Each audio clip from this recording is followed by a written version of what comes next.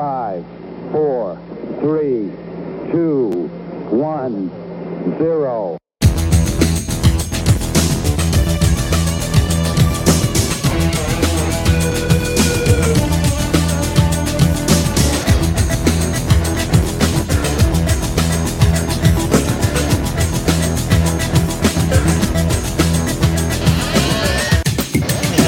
This is the Culture Clash. Liftoff. We have a liftoff. Welcome, everybody, to the latest episode of Culture Clash here on the Fandom Podcast Network. A big thank you to all you listeners out there joining us for our special Culture Clash Pop Culture Holiday Catch-Up. Kevin and I, we get busy with the holidays, with other shows. Every once in a while, we need to do a little bit of catch-up on what's going out there. Also, too, if I sound a little funny, I am fighting a head cold from hell, but I'm being a trooper because I love our listeners. It's just that the inside of my nose could be used as special effects for Ghostbusters. And if a facebuster pops out of my sinuses during the sinus cavity during the show, it's going to make for a spectacular thing. But I do have somebody on the standby to help me out and make sure I survive this experience. He is my brother from another mother. He is the top elf in Santa's workshop. He is Mr. Kevin Reitzel.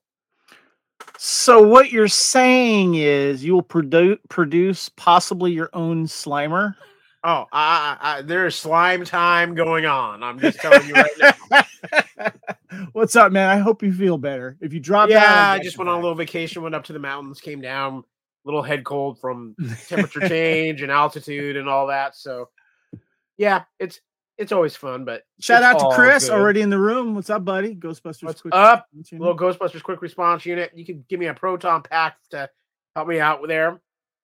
Yeah, I don't know if you want to cover me for this particular ectoplasmic. Don't worry, Kyle. I got you covered for ectoplasmic misadventures. Well said, Chris. If you can find go somebody freeze everything, that might help because at least then it's not flowing. But before I gross everybody out, let's get on with the episode because we got a lot to talk about, Kevin. Of course, we have to do these every once in a while because we get tied up with the shows and everything going on. But it's time for a little pop culture catch up here on the Culture Clash.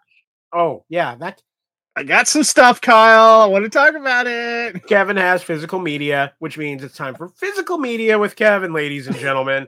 We're going to have a more in-depth discussion about this later, but I know that two big things came out on physical media today that our friends in Australia will never, ever see. Yeah, I know, right? Yeah, so this week, The Mandalorian Season 1 and Season 2 dropped at your local physical media stores, if you can find them. I saw them at Best Buy, and I didn't see them at my Target because my Target sucks, but these are Steelbook 4K editions here. There's also regular Blu-ray because I almost bought those by mistake, but I wanted the 4K ones there. And I actually popped in and watched the first episode of Season 1 of The Mandalorian, and it's really cool because you got this little slip cover here that goes over here, but look at that nice Steelbook there. And there is 2 discs on the inside. If you look closely, you see a little silhouette of the Mandalorian and a little silhouette of Baby Yoda, aka the child, aka Grogu. And then you get these cool little art postcards here. I just want to share these real quick. You got these 3 here. Oh, look how cute. Yep. And then real quick in Season 2, you also get, I love this cover too. Look at that. That's pretty cool. Right there.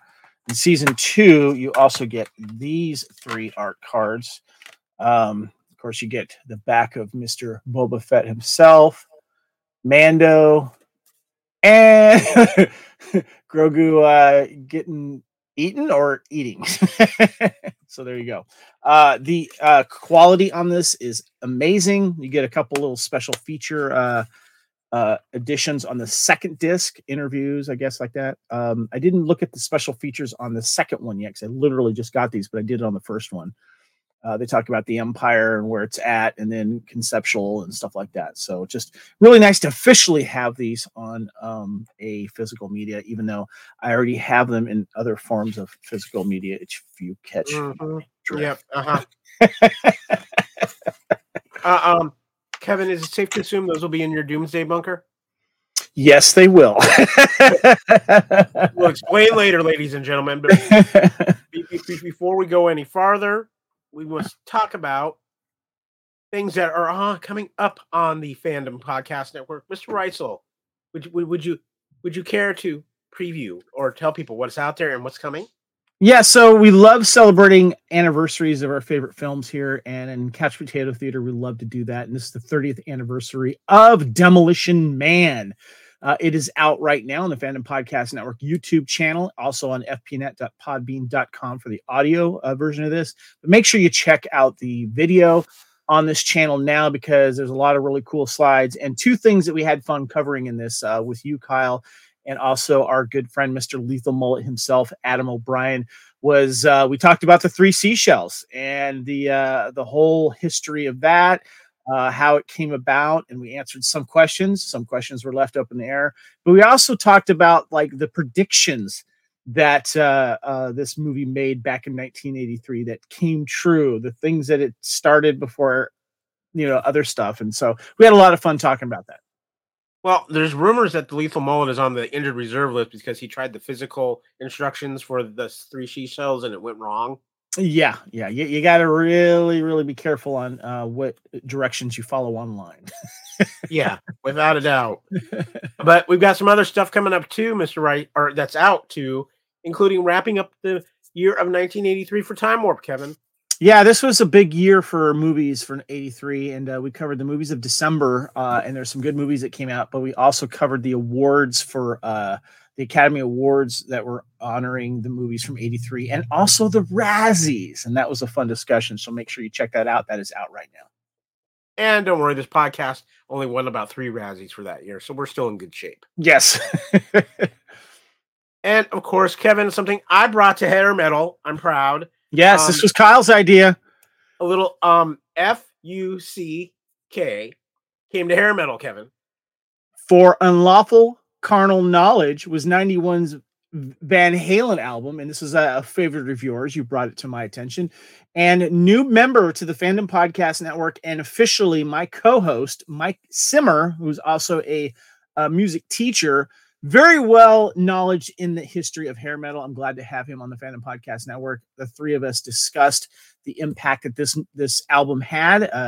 Sammy Hagar's biggest album, I believe, with Van Halen. And also we talked about the upcoming tour that Sammy Hagar is doing to a tribute tour for Eddie Van Halen with his little super group that he has there. A little bit of Chickenfoot and hopefully some special guests for that tour coming out next year.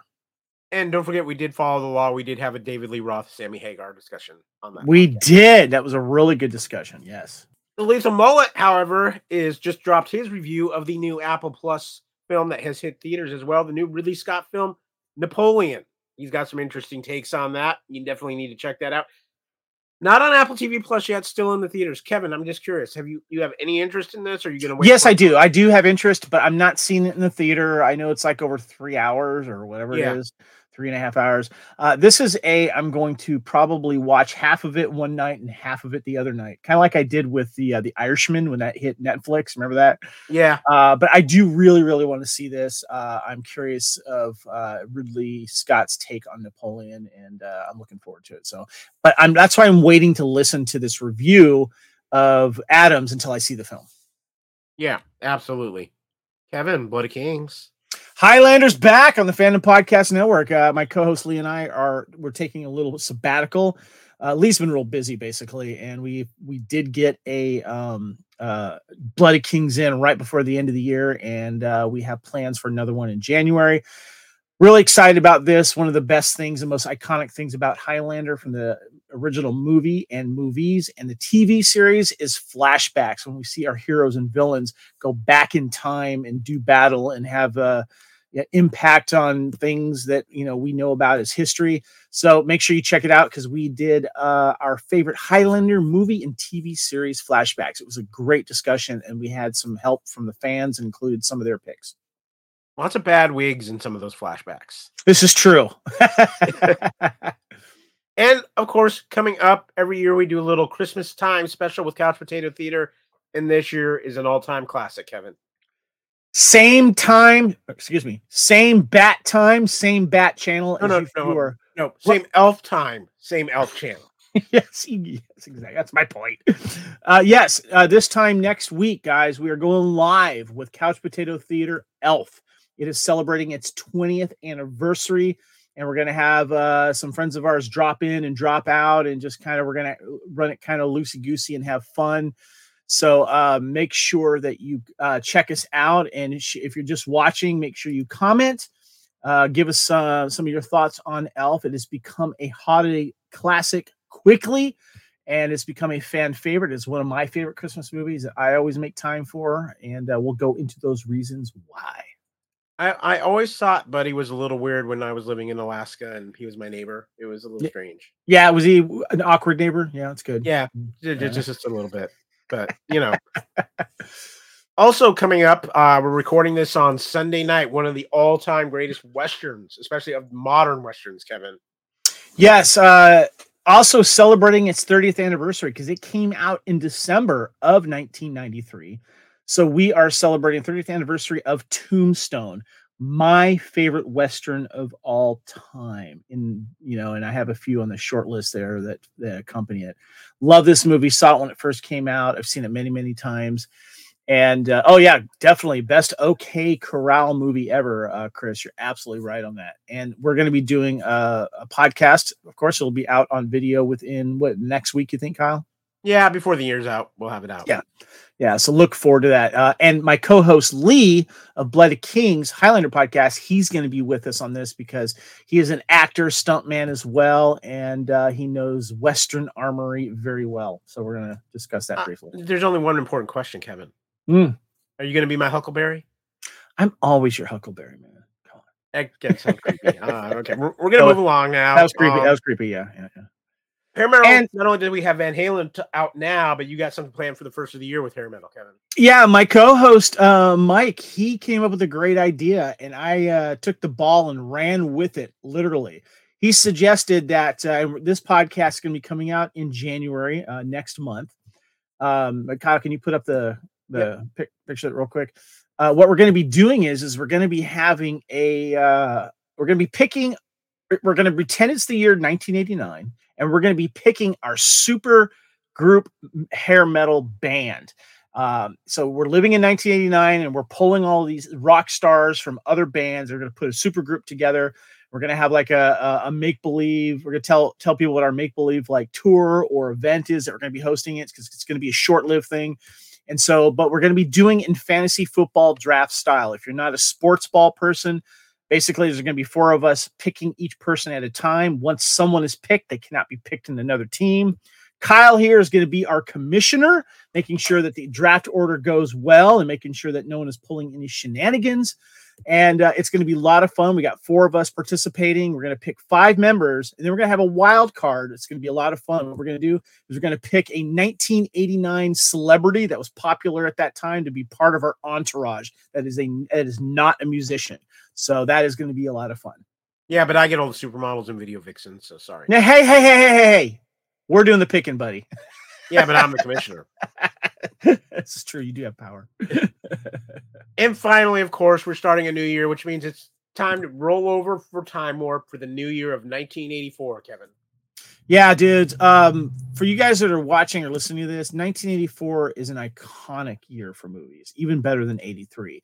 So many good movies come out. Ghostbusters, anyone? Yeah. It is going to be really fun. And we've also made a decision too. We're going to be actually doing this monthly now. And we're going to be covering each month in each of the years. So in January, we're going to be covering what was happening in January of 1984 and so on.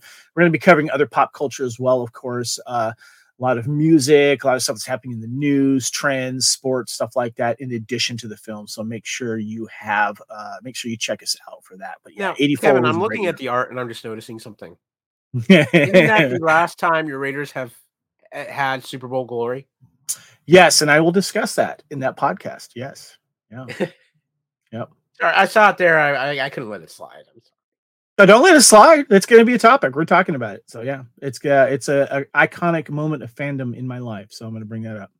Well, there is all kinds of great things out here on the Fan Podcast Network, but we got all kinds of great things to talk about here on Culture Clash. which means we've got to talk about some news and some other things. So, ladies and gentlemen, Let's news.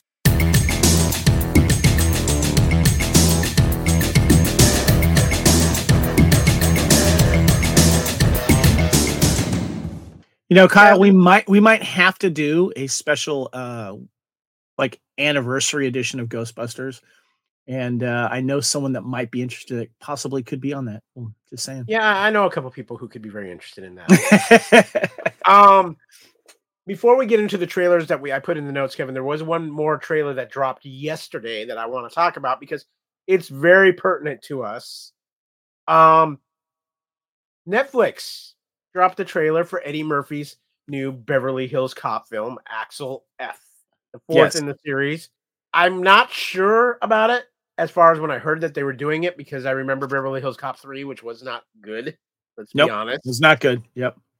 But I watched this trailer and I'm at least intrigued because we see the return of some familiar faces in Axel F.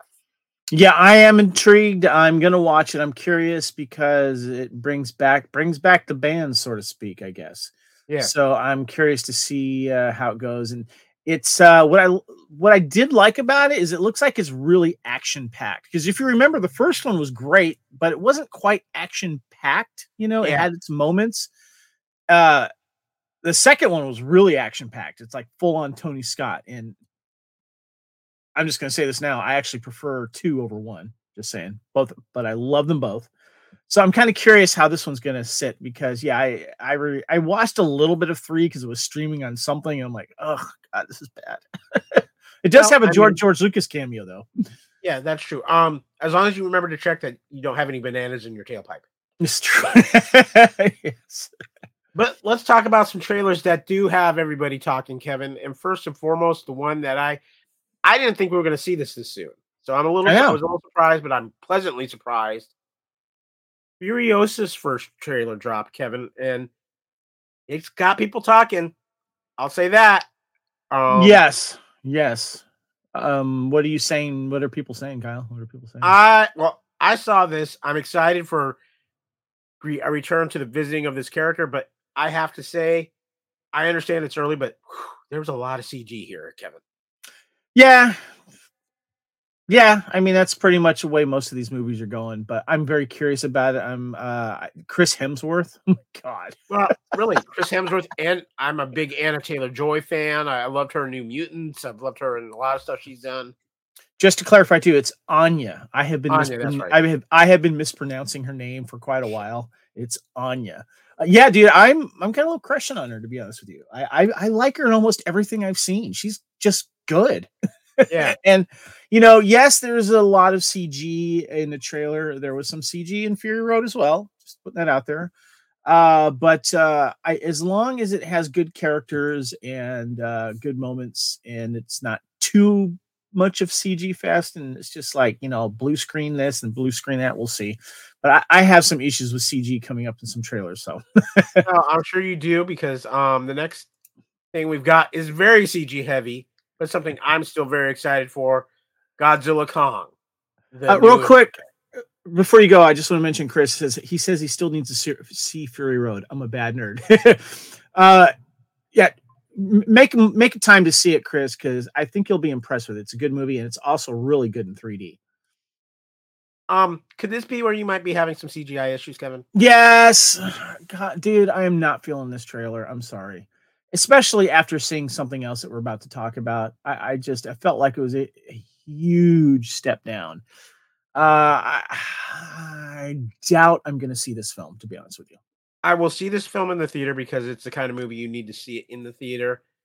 But yeah, I think they might be pushing the envelope on these legendary Godzilla Kong movies with this trailer. There's a scene where Godzilla and Kong are running together step by step, like they're Apollo and Rocky Creed and Rocky 3. And I'm just like, except for the mini shorts. A little bit too far. But it's big monsters on the big screen. You got to see it. I'm gonna definitely check it out. But I'm curious to see what you're gonna do with this. It obviously was pushed back because of the strike, but I'm very much looking forward. Hold on, I like this. Chris is like, good to see Clyde getting a job again. Do you get that reference? Yeah, right turn. Any which way but loose. Yeah. It was funny. Yeah, exactly. Up next, we had the third trailer drop for Dune 2, and Kevin, I got to admit, I was impressed with this trailer. I am looking more and more forward to this film. Me too. I liked the first film. It was good in 3D as well. I'll probably be doing a rewatch of that before I see this. So it's got my interest. I'm glad that Dune remakes and redos are getting better than that original Dune film from back in the day, because I was not a fan. I will say this. I really like the music in this trailer. Yes, I would agree with you there. Definitely good. So that is coming March 1. Excited for that. Kevin, The Boys season 3 or season 4 actually coming off from what everything I've read. This will start just a few weeks or even days possibly after the events of the Gen V series. Question: when is this releasing? I couldn't get a date on this. It's later this year. I don't have an exact date. I think it's like April, perhaps. Okay. But I'm excited. Things are coming to a head in the universe of The Boys, and it's going to be very entertaining. I am going to finish Gen V and then go right into this, because I started the Gen V and I didn't finish it. Let me check. Chris says, yeah, I'm on the fence with the original Dune film. Yeah, I don't blame you. But Boys, yeah, the trailer looks good. I've been a Boys fan since day one. So yeah, it pushes the envelope, and I hope it does it again. And we're going to talk about Gen V in a little bit too. So this movie, the trailer dropped. I really hadn't heard a lot about, but I watched the trailer, Kevin, and especially after a movie we're going to talk about and buy it, stream it, or and see it, I am very intrigued by this film. Yeah, it's interesting because it feels almost like a horror film. You know, what if the U.S. were to go through a civil war in current day times? I also got a Purge feel when I was watching it too. And what was funny was when I was watching the trailer, and I have to bring this up, I was reading the comments, and apparently there's an uprising of California and Texas that get together to kind of revolt against the current leadership. And the first comment was, I'm going to see this film because I'm curious to find out how Texas and Cali ended up on the same side. Yeah, exactly. In fact, the website for The Ringer has a whole article about why that is. And there was another comment saying, if this is a war movie that feels like a horror movie, then it might actually have some value. And it does kind of feel warlike. And Jesse Plemons is in it, along with his wife, Kirsten Dunst. Interesting. I'm sold, and I love this picture right here. If this picture has said 1,000 words, that there's a sniper's den at the top of the torch of the Lady Liberty, that says a lot. Yeah, I'm very intrigued by this. Alex Garland, who's director, who has done some very interesting films. If you look at his filmography on IMDb, including Annihilation and a couple other films. So yeah, I'm very intrigued by this as well. And unfortunately, Kevin, we have some sad news too now. Andre Bauer, who is one of my favorite actors. I first saw him in Glory, obviously Homicide, Life on the Streets, Brooklyn Nine-Nine. So many great and just a phenomenal actor passed away at the age of 61 this week. Yeah, Andre Bauer. So I just finished up my actually not a rewatch because I didn't finish it originally. But I got the entire series on Blu-ray, and I actually started watching it when I was in Australia with my wife. The entire series of Brooklyn Nine-Nine, because it was on Netflix in Australia, but it wasn't here, so I ended up getting the Blu-ray. Andre Bauer, he is such a phenomenal actor, and who knew how funny he was? And he is hilarious as the captain of Brooklyn Nine-Nine, of course, but his extensive resume is wonderful and gone too soon, if you ask me. This is a sad loss. Age 61, died of lung cancer. Yeah. So yeah, it's a sad loss. He was a phenomenal actor. He always had that presence on screen that was just amazing. He will be missed. Evan, one other piece of news that we have, and I'm going to let you kind of take this because my voice is starting to crack a little bit, but we got an update on the Orville, and I'm not sure it's a good one. Yeah, so I happen to be listening to the Inside of Me podcast with Michael Rosenbaum, of course, Lex Luthor from Smallville, and he has a very successful podcast, and he gets some great guests. And he had Adrian Padalecki, of course, who is in, plays the second in command in Orville, and of course we know her, of course, from her earlier work in Friday Night Lights, and she was also in one of the G.I. Joe films. Very talented actress, and Orville is one of my favorite shows, new shows. And she was interviewed about her work on this, and he asked her, "So what's up with the Orville?" She's like, "I think it's done." I'm paraphrasing here. I'll go ahead. I don't know if he has this. The Orville is done, is what this article says. It looks like the ship has been decommissioned. Actress Adrian Padalecki, who plays Commander Kelly Grayson on the series, recently appeared on Michael's Inside You podcast when he mentioned that she's currently on a role in the Orville, to which she responded, quote, no longer doing that. Then asked if the show is actually canceled. She says, I don't know truly to the answer to that. I think there's the talk that it could possibly something with certain people. She also explained that the Orville shot a total of just 33 episodes over 6 years, which worked out to 5.5 episodes per year. COVID was a huge reason to that. And the show is also very extensive.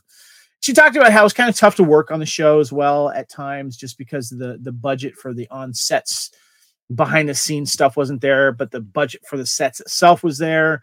Like catering wasn't what people were used to, but nothing's confirmed because now it is in Disney's hands, because now Disney owns Fox Studios and all that kind of stuff. So my personal feeling thinks that yes, the show's probably canceled, but I wouldn't be surprised if maybe somehow it came back in a movie or something like that, Kyle.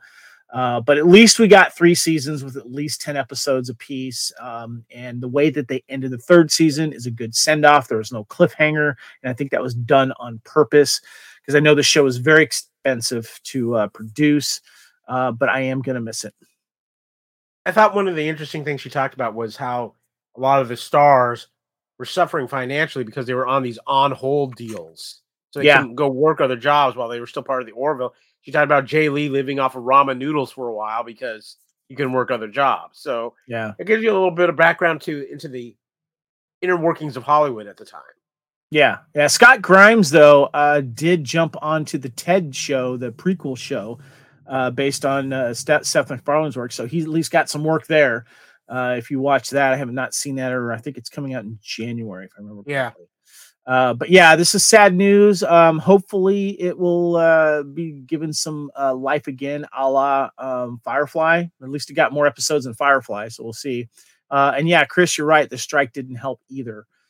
So it hasn't been officially canceled, but I think it is. Yeah, I tend to agree with you, but that's going to wrap up our news portion. But you know what? We're here to do a little bit of pop culture catch up, which means it's time to talk because we've seen a few things. So, ladies and gentlemen, buy it, stream it, or unsee it. And Kevin, we have seen a few things, and yes, we have. Is always hope. So, fingers crossed. I really do think we will see the Orville back in some kind of movie format on Hulu or some kind of Disney property eventually. I think it's got too much of a following. Good point. Seth MacFarlane has come back before. Yes, he has. he's got a lot of power too. So, yeah. Now, the first thing we're going to talk about, Kevin, is it is Christmas time. We need to talk a little bit of Christmassy things. Yes. And I have an important question for you, sir. Yes. Do you celebrate Life Day? Of course I do. Yeah, November 17th every year, man. Yeah. So, Kevin celebrates Life Day. It is buy it, stream it, or unsee it. Kevin, you want to hit the button? Hit the button. Oh yeah, hold on. That's right. We are going to be talking deep dive into several things here in this edition of Buy It, Stream It, or Unsee It. But Kevin, you found a documentary that you have been recommending to us. I did check it out, and it is time appropriate because it is dealing with the wonderfulness that is the Star Wars Holiday Special. The Star Wars Holiday Special. I have a Blu-ray copy of it here in my hand. You can also buy it digitally on iTunes. It was $10. I've been listening to Rebel Force Radio for years, and they had the directors and the producers on this podcast on their podcast recently, and the Blu-ray is officially on sale. It's also a top seller right now. Apparently, the numbers for this Blu-ray sale, at least on Amazon and other firms, has been just blowing up. It is a huge hit. As we all know, this is based on the infamous and famous holiday special that never got an official release, but it did unofficially in bootlegs. And this is a really wonderful documentary I recommend that you see, because they get some really great interviews here. And the producers of this are Kyle Newman, who directed Fanboys, great homage to Star Wars there, as well as a few other films. And also Adam F. Goldberg, the creator of the Goldbergs, produced this. And there's some wonderful interviews in here, including Kevin Smith, Gilbert Gottfried before he passed away, Weird Al Yankovic, Donny Osmond, Seth Green. And what's really important about this film, Kyle, is that it really goes back into taking you back in time of what was popular in pop culture, especially on television during the 70s, and that was variety shows.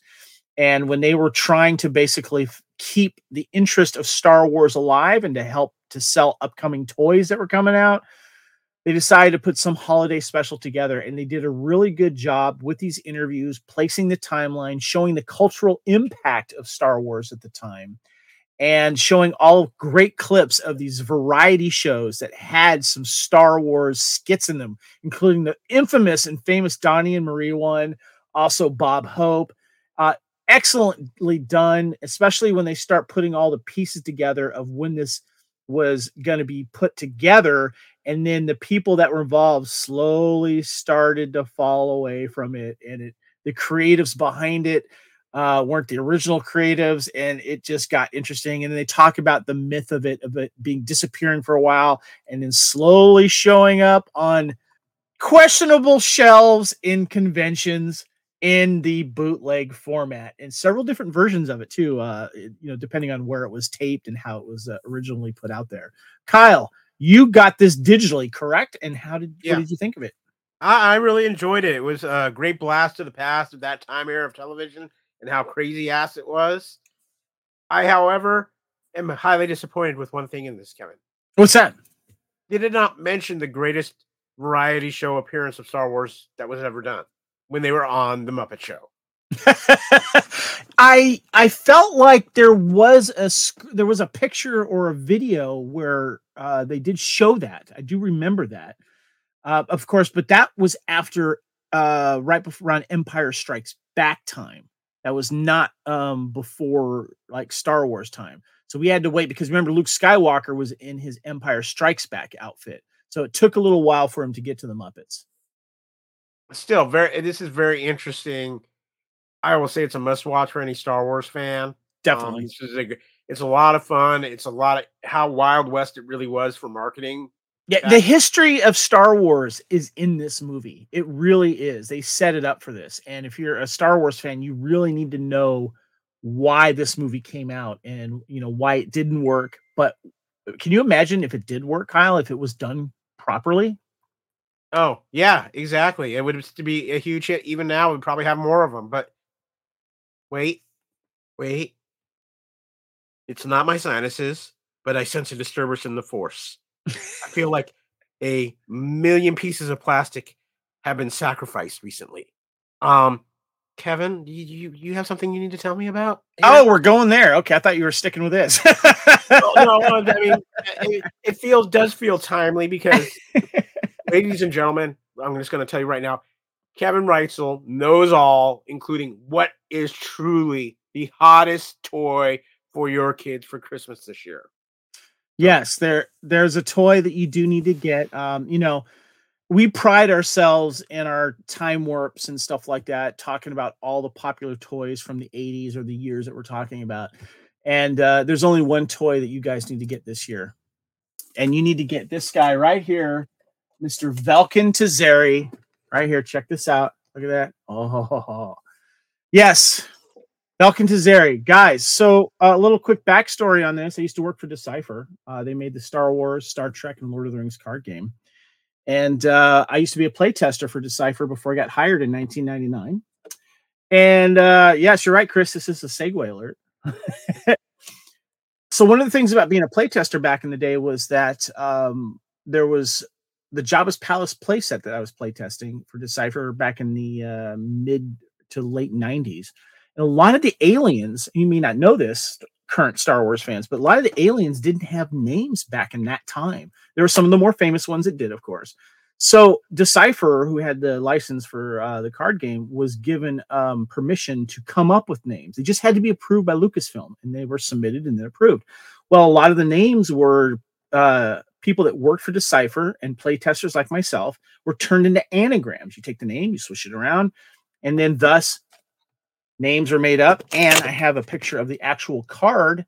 And if you look at that and the picture up there, Velkin Tazeri is actually my name, Kevin Reitzel, just minus one I.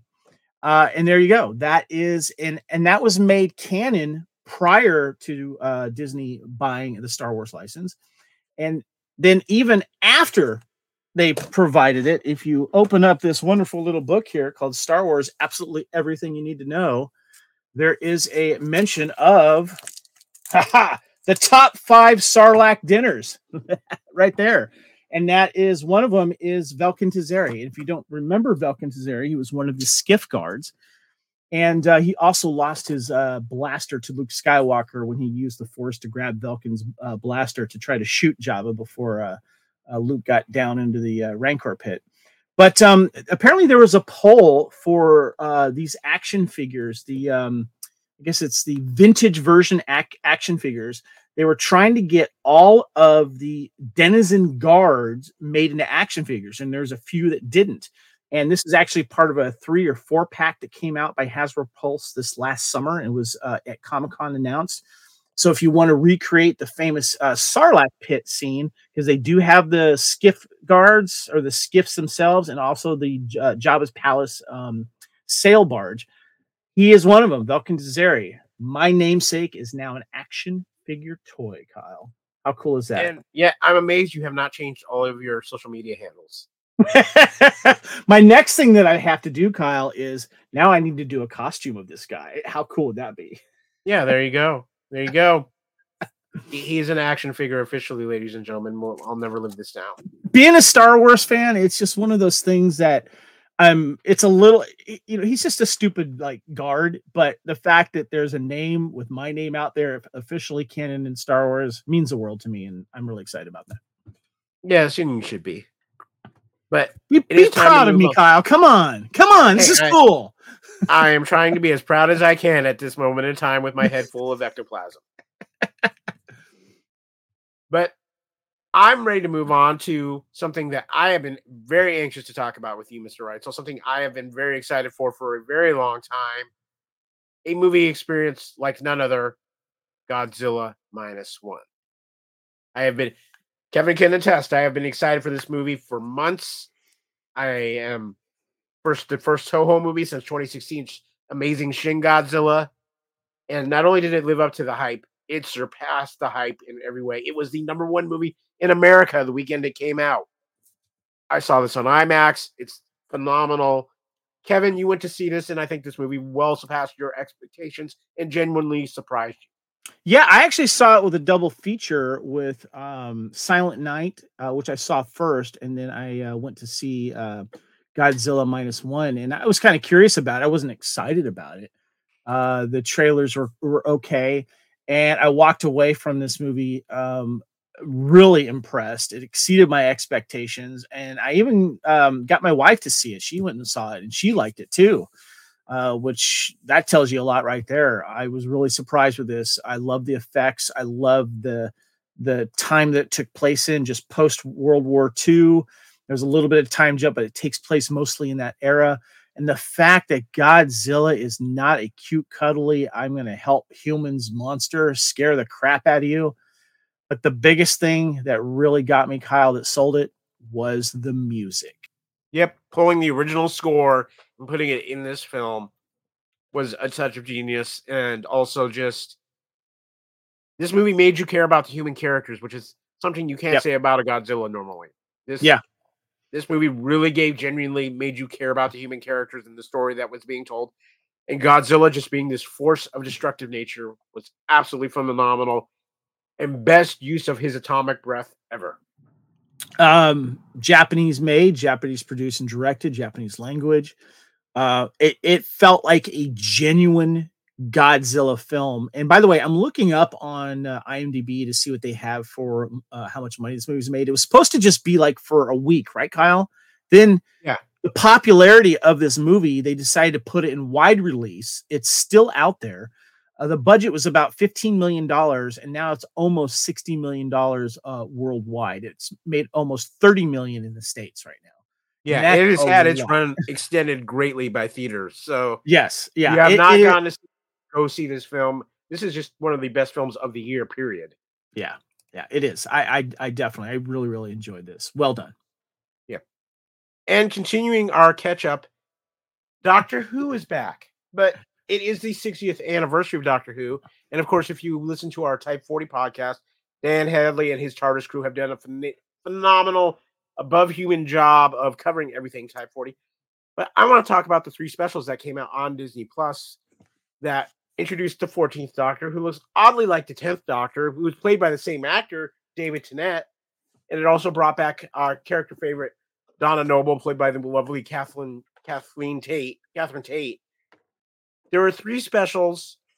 There was the Star Beast, Wild Blue Yonder, and the Giggle. Star Beast was a lot of fun and brought back a lot of that initial David Tennant Doctor Who energy and fun to it. Wild Blue Yonder was probably my least favorite, but I can see why people would have liked it. And in the third one, the Giggle, which also stars as Neil Patrick Harris as the villain in this, called the Toymaker. It was very good. But the bigger thing to come out of that third special, and excuse me because I am starting to lose my voice a little bit. Spoiler alert again.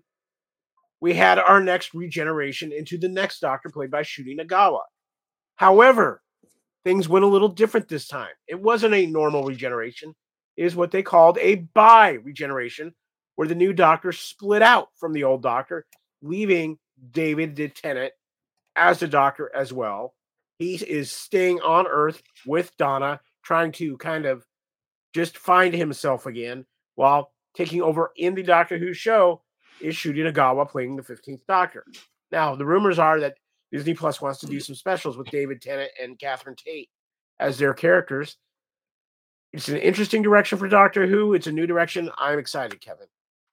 You know, I haven't watched these yet, but I'm intrigued by them, and I love that Donna's back. She was one of my favorite. Okay, just so you know, I'm kind of a casual Doctor Who. I didn't watch the Capaldi's, and but I did watch a good chunk of the new Who. I guess is that what they call it? Yeah, New Who. And the David Tennant and the sorry, help me out here. Matt Smith and the first guy that I like. What's his name? Eccleston, yeah. I love those, and I did enjoy that. That was a lot of fun, and I think Disney knows the power of the Who, especially when you bring back fan favorite actors that played them. Yeah, these were very enjoyable. They're on Disney Plus, which is the worldwide distributor for Doctor Who, except for in the UK where everything's on the BBC. But definitely check these out. They're a lot of fun. It's a good jumping on point for Doctor Who, and I'm very curious because they have one more special this Christmas, which is the first full episode with the new 15th Doctor, Shuri Nagawa. So it's going to be very interesting to see what they do there. But next, Kevin, is a movie I'm going to give my voice a rest because I want you to talk about this because you suggested that I watch this movie. Yes, and to quote Kyle, I want that 2.5 hours back. So I'll let Kyle give his opinion on it, but I actually really enjoyed this film. It's based, of course, on the book itself. Hit Netflix on December 8th, and that is Leave the World Behind, starring Julia Roberts, Mahershala Ali, Ethan Hawke, Mahala, and also Kevin Bacon is in it as well. And I remember hearing about it, and then my wife sent me a text saying you need to see this film because it proves that you were right. I'm like, what? She saw it before me. And so I'm watching this film, and basically it is what happens when, I guess you could say full anarchy in the United States happens, but you don't know that because these people are on a vacation outside of New York, and then stuff starts to happen. Wi-Fi goes out, weird animals start showing up, and it becomes oh my God, what's happening to our world? What's going on? And they start kind of talking about signs of things that was happening in social media as well as the political climate. And I don't know, Kyle, should we get spoilery on this, or are we doing? Definitely. I'm spoiler alert. If you're gonna watch this, tune out for a few minutes. We're gonna talk about the ending of this film because that's the important part. So basically, Julie and her family basically rent this house, and they're it's not like the tightest family, but they're out there, and then all of a sudden the owners of the house come wanting to stay with them, and that's Mahershala Ali and his daughter, because stuff starts to happen in New York. Things start to turn south bad. And basically, what happens is Earth is attacked by kind of like, think of like Red Dawn, but how they would do it now. There's like sonic bombs and stuff that hurts technology, and conventional warfare that happens. And so they start to realize this, and there's a very haunting scene at the end where you see Manhattan basically under siege, and they are across the river at their house. And there's this little girl who's the daughter who is wanting to watch the final episode of Friends, and she can't because her iPad doesn't work anymore, and she just is fully invested in the people of Friends. And she comes across this house at the end, Kyle, that as you watched, was ready for a doomsday scenario. They had the bunker. They had everything ready downstairs, but no one was there because they probably got caught in the city and they're probably dead. And she finds this bunker, and she finds these DVDs, only DVDs, and a DVD player. And she finds the set of Friends, the full seasons, and she puts in the last episode and starts to watch it, thus ending the film. As we know that New York is going up in fire. So basically, it's a very haunting what if type of situation. Felt very realistic, as if someone were to try to take over the United States, how they would do it, how they would create anarchy. Very scary situation here. Kind of ties in a little bit to the trailer that we saw earlier with the Civil War thing, but at it from a different perspective. What happens if Teslas have a mind of their own? Self-driving cars, other things. What happens when you see animals doing weird things because they can sense danger before you? Kyle, you weren't really impressed with this film. You didn't like it, right? It's a very slow film. It's a depressing film. And the characters are not characters you want to like. Yeah, you said they weren't likable, and I would agree with you that. Yeah. Yeah. However, I will say this. It is poignant to the world today. I think it's actually something you should at least watch one time. But Kevin, I'm going to argue you were right, and you weren't 100% right. Because the problem is that yes, she found the bunker that was protected, but 99% of us out there don't have a bunker that's going to be shielded from an EMP pulse, and all of our electronics are going to be completely fried. So whether you have streaming or a DVD player, your electronics is going to be shot, and we're all going to be in the same boat together. Hey, hold on. That bunker looked pretty badass. They were ready for something. But what my wife was referring to as my massive collection of physical media, like it's kind of taken over my life a little bit. And I said, well, what happens when streaming goes down? What happens if there's a streaming wars and you can't, or your internet goes down? Well, my Blu-rays and DVDs are still going to work. But what was funny was when I was watching that final scene, all of those movies collections, by the way, were only DVDs, not Blu-rays. Yeah. And that was a DVD player that she played, not a Blu-ray, because a lot of the Blu-rays are hooked up to the internet nowadays, because you have to update them or whatever. Because some of the Blu-ray players, of course, hold apps, so you have to have them hooked up to the Wi-Fi. And all those DVDs look like they went to a town and went to all the thrift stores and grabbed all the DVDs, because those are movies that you would find at secondhand shops, Goodwill shops, thrift stores, and stuff like that. But yes, us physical media nerds, we were like, yeah, we're right. And that's what my wife was referring to. Yeah. Well, you brought up this movie, but I want to bring up another movie that gave me a little bit more joy, Kevin. The Boy and the Heron, the latest film and probably final film from the wonderful Hayao Miyazaki. He is retiring. This is a man who's considered maybe even a better animator than Walt Disney. And his films are phenomenal. I went and saw this film. This visually is an absolutely stunning film. But I'm going to be honest with you, it is one of his slower films. Visually, it's beautiful. If you know about the history of how Hayao Miyazaki grew up and things that he went through, you're going to appreciate this film. But if you're not familiar with that, you're going to find this film a little slow and a little boring. But at least you have these amazing visuals to keep you going with it. But I would say this is probably towards the lower half of his films just because of how slow it is. But if you're a fan of his, you need to see this in the theater. This is the kind of movie that you need to go see in the theater. See this absolutely beautiful hand-drawn animation on the big screen while you still can.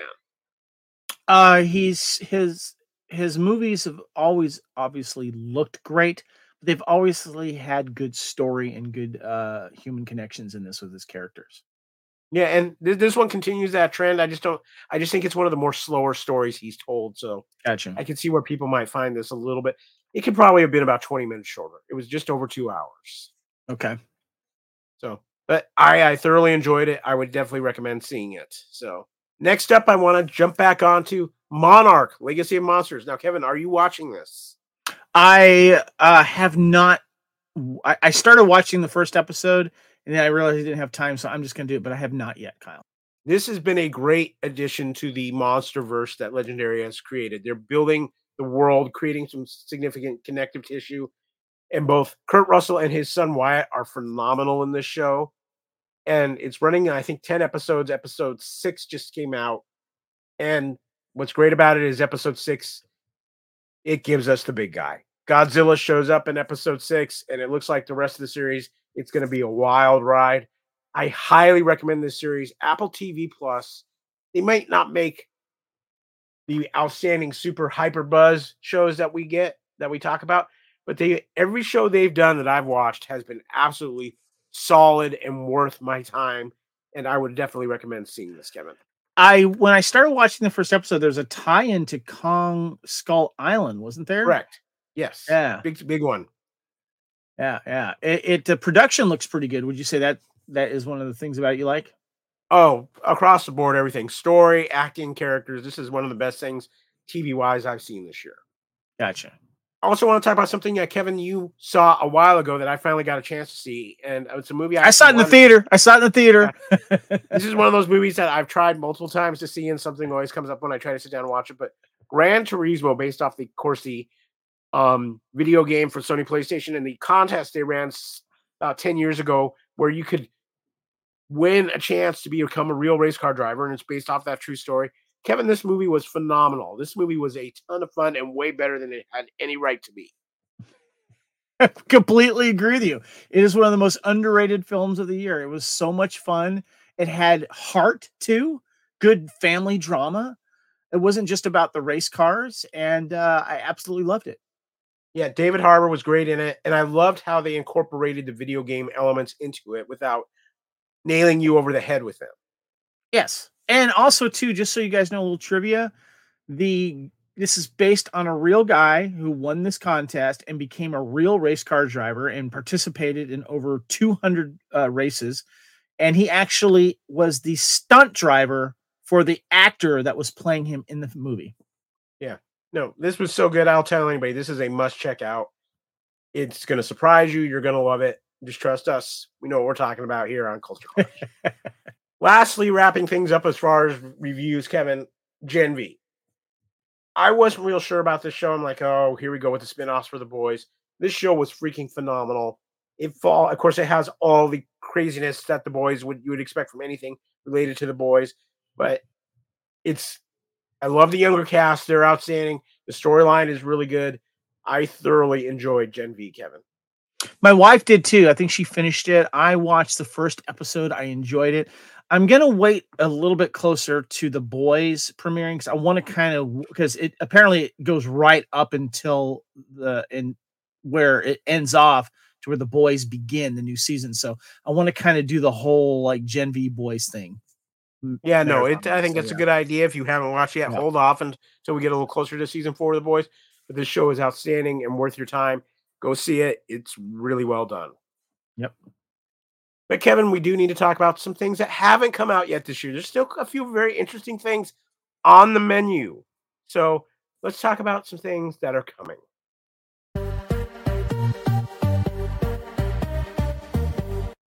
Okay, Kevin, the first one we're going to talk about, Aquaman 2, next Friday, The Lost Kingdom.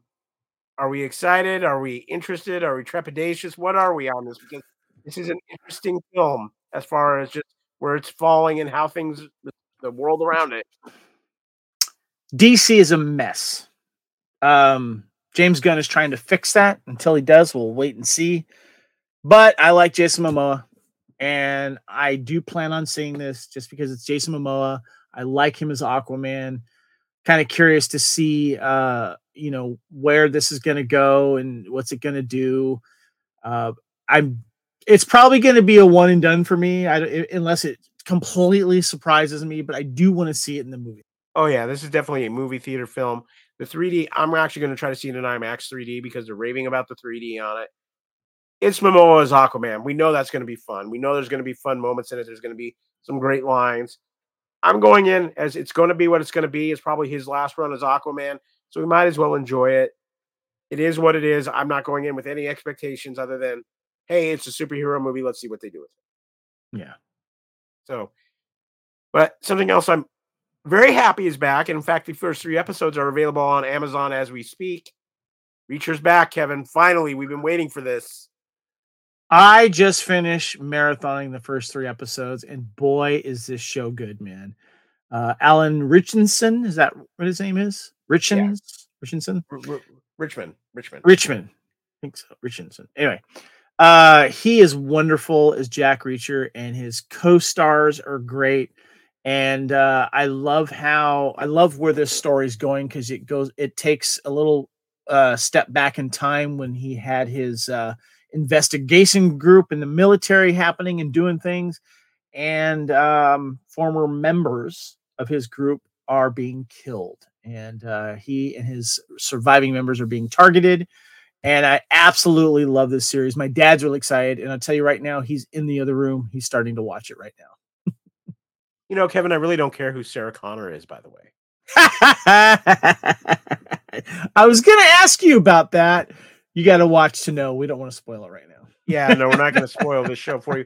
It is phenomenal. I love the cast. I love the fact that you're kind of getting into a little bit more Reacher's backstory. He puts every American male to shame, Kevin, when he goes shirtless, though. I'm just going to say it. Yeah, he does. And by the way, speaking of this, Kyle, speaking of earlier, the Michael Rosenbaum, Inside of You. No, Inside of You. Yeah, Inside of You. Sorry. So Alan was on the show last time talking about the first season of Reacher, and he was very forthcoming about the issues he's had dealing with bipolar. And he came back and talked and did a wonderful interview, being completely open about that. And also about the challenges that this show is putting on his body, and how he has to regulate his weight, and how he talks about that. And he is very, very, very forthcoming about just his mental talking about his struggles with mental issues and stuff like that, and he goes more into it. But I love how supportive he is of people that are willing to talk about it. He's willing to talk about it with other people, and Michael was great with him, and you could tell that it was really wonderful. And Alan says that whenever fans come up to him, they talk about that particular podcast a lot because of how Alan was open about everything, and just helping people that need help when it comes to having disorders like that. And I highly recommend listening to that podcast. It was really, really good. Yeah. I just want to recommend that podcast because not only with that episode, but Rosenbaum does a very good job of letting people feeling comfortable with him and letting them tell these stories. And he does a phenomenal with it. There was an episode he had with Stephen Amell where literally Amell had a panic attack in the middle of the show and they had to stop the show. And Amell came back like a week later for another episode and it talked all about it. And he really gets these interviews to open up and really talk about a lot of things that they wouldn't talk about normally. And it's an Yeah, outstanding podcast. Check it out. Yeah, mental illness was one of the things that he talked about, and how he and his wife have been working it out. And he's very, very proud to talk about with anyone that needs help. It's great. Yep. And by the way, bye, Chris. Thank you so much for tuning in. Appreciate you. Up next, Kevin, something I'm very, very intrigued by. Zack Snyder's Rebel Moon Part 1, A Child of Fire. Yeah, so this is Zack Snyder's kind of stab at a possible Star Wars movie that didn't happen. Well, right? The rumor is that he wrote this as a Star Wars movie. Lucasfilm saw it and rejected it. Okay, gotcha. Well, visually it looks fantastic. I've seen the trailer; it looks awesome. And as of this date of this recording, December 15th, 2023, it is in a limited theatrical release because it's releasing next week, December 22nd. But it's premiering on Thursday night, the 21st, at like 7 o'clock Pacific time, 10 o'clock Eastern, of course. So make sure if you want to, early peek at it, check it out. But what's interesting, he's actually in Hollywood right now as we're recording this. He's going to be introducing the film to a sold out crowd at one of the theaters down there for I think the 6 or 7 o'clock showing tonight. And then he's going to come back for the 10:30 showing. And I was looking at tickets down there and they're selling out. So people are interested in seeing this, because they're showing it in full 70 millimeter IMAX at one of the theaters, because he shot it for that style, which makes me kind of bummed because I can't get down there right now and we don't have an IMAX theater around here. I would love to have seen this in IMAX. Yeah, I would have too. I'm excited for this. I'm very intrigued by this. Say what you will about Zack Snyder. The man always delivers visually. Oh, let's see what he does storyline here, but I'm excited to see what he does with this. And the costumes and makeup look really good in this, dude. They really do. And I like the cast, so let's see what's going to happen here. Next up, Kevin, Disney's Percy Jackson's and the Olympians, and this show is already getting a lot of positive buzz. People are really liking what they've seen of it as far as like early press releases and things like that. Were you a fan of the Percy Jackson films? Yeah, I did. I remember going with my daughter Camille to see one of them anyway. I did. I enjoyed them. I think I liked the first one better than the second one, but I did. Yeah, I would agree with you there. Yeah, but yeah. I wasn't familiar with the books and stuff. I knew they were based on books, but I liked the visuals. I liked the characters. It was neat. So I'm curious in the series. Yeah, this show is getting a lot of positive buzz. It's coming up on Disney Plus. I'm definitely going to be checking it out. And lastly, Kevin, we got to get a little Marvel in there. What If Season 2 is going to hit over the holidays as well? I'm interested in this. I enjoyed Season 1 of What If for what it was. I'm curious to see the stories they're going to have for this and what they're going to do. And just sit back and watch some Marvel that's really, you can just watch it and go for the ride. Yeah. They're dropping it all at once, right? I think if they're breaking it up, it's going to come out over like a 4-day span. Okay, all right. I'll definitely check it out because I'm kind of curious. Some of the other ones were kind of hit or miss with me, but it is Marvel, and I'm a little curious about it. I'm not excited like I would probably have been at another time in our lives because Marvel's been kind of struggling lately, but I did enjoy the Marvels a lot, so I am curious to see what the What If was. So, but there was there's a few good episodes of that season 1. Yeah, there was. Kevin, is there anything else coming out this year that before the year is out that you're got on your list to check out? There's the Mark Wahlberg Family Plan movie that just dropped. Came out today. It came out today, where he plays a former assassin and his family find out when he gets hunted and stuff, which is not an original story, but it sounds like a fun movie. So I'm curious about that. I did watch the Christmas movie. I think it came out on Netflix called Family Switch Up or something. It's basically the Freaky Friday with Jennifer Garner and her family, where the kids take over the parents and the parents take over the kids, and it's just basically a new version of Freaky Friday, and I found it fun. It was very cool. Ed Helms, I think it was Ed Helms that played the father, I think, if I remember correctly. But Jennifer Garner was great, and it was funny and had its moments. Well, you can never go wrong with Ed Helms either, so I'll have to check that out. But Mr. Reitzel, if you would, my voice is really starting to go on me. Would you care to do a little bit of close us out for this episode? You got it, brother. Okay, guys. So First of all, this has been Culture Clash 141, and we've been doing a little pop culture catch up here.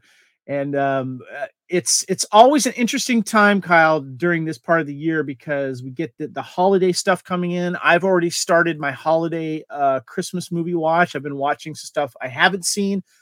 A lot of it might be kind of in the Hallmarky era as well. I've been trying Charbet in your future. Yes, definitely. I want to watch the Christmas at Castle Hart, which I've never seen. I got to watch that as well. But I've been watching, I had to watch Scrooged. I watched that, and I also want to watch Family Man with Nick Cage. Haven't seen that in a while. So yeah, it's that time of the year. Are you going to watch a Christmas movie at all? This week I'll really dive into my Christmas movies. I think there'll be a little Love Actually. There'll be Scrooge. There'll be It's a Wonderful Life. There'll be Elf, Kevin. Yes. By the way, you just said Love Actually. I watched that last night, and I had to watch it because of my recent trip to England with my wife, and it was nice to see some of the stuff that was there.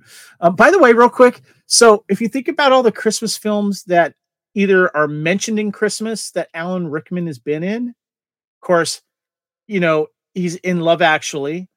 He is in Die Hard.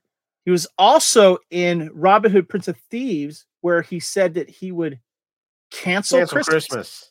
Yeah. So if you think about it, and if you know his role in Love Actually, he's been a villain in 3 Christmas movies.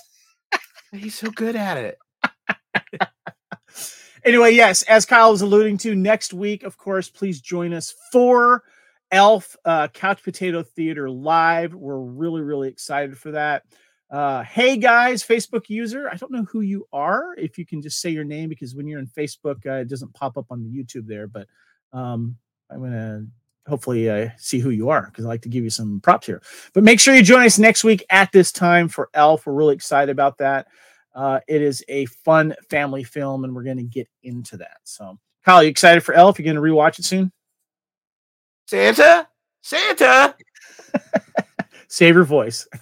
Yeah, exactly. I gotta have it much sooner than Elf. So this is the Fandom Podcast Network YouTube channel. If you are listening to this, make sure you check us out and subscribe. Please share too. Give us some likes, do some comments, even after we stop the live. We'd appreciate that.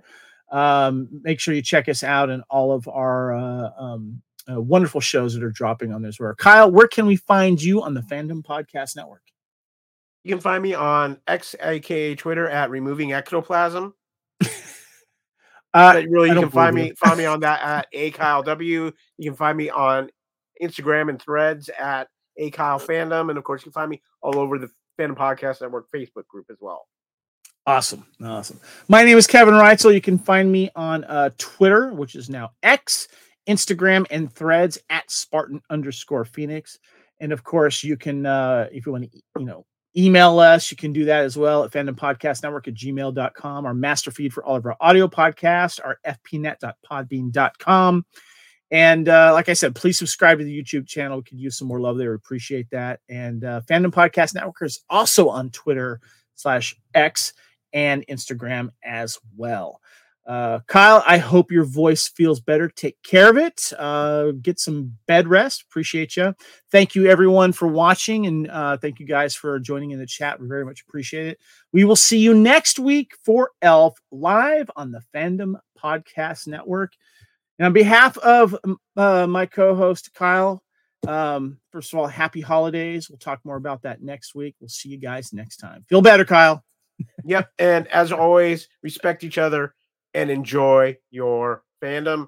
Culture Clash. We are out because we got to go wrap Christmas presents.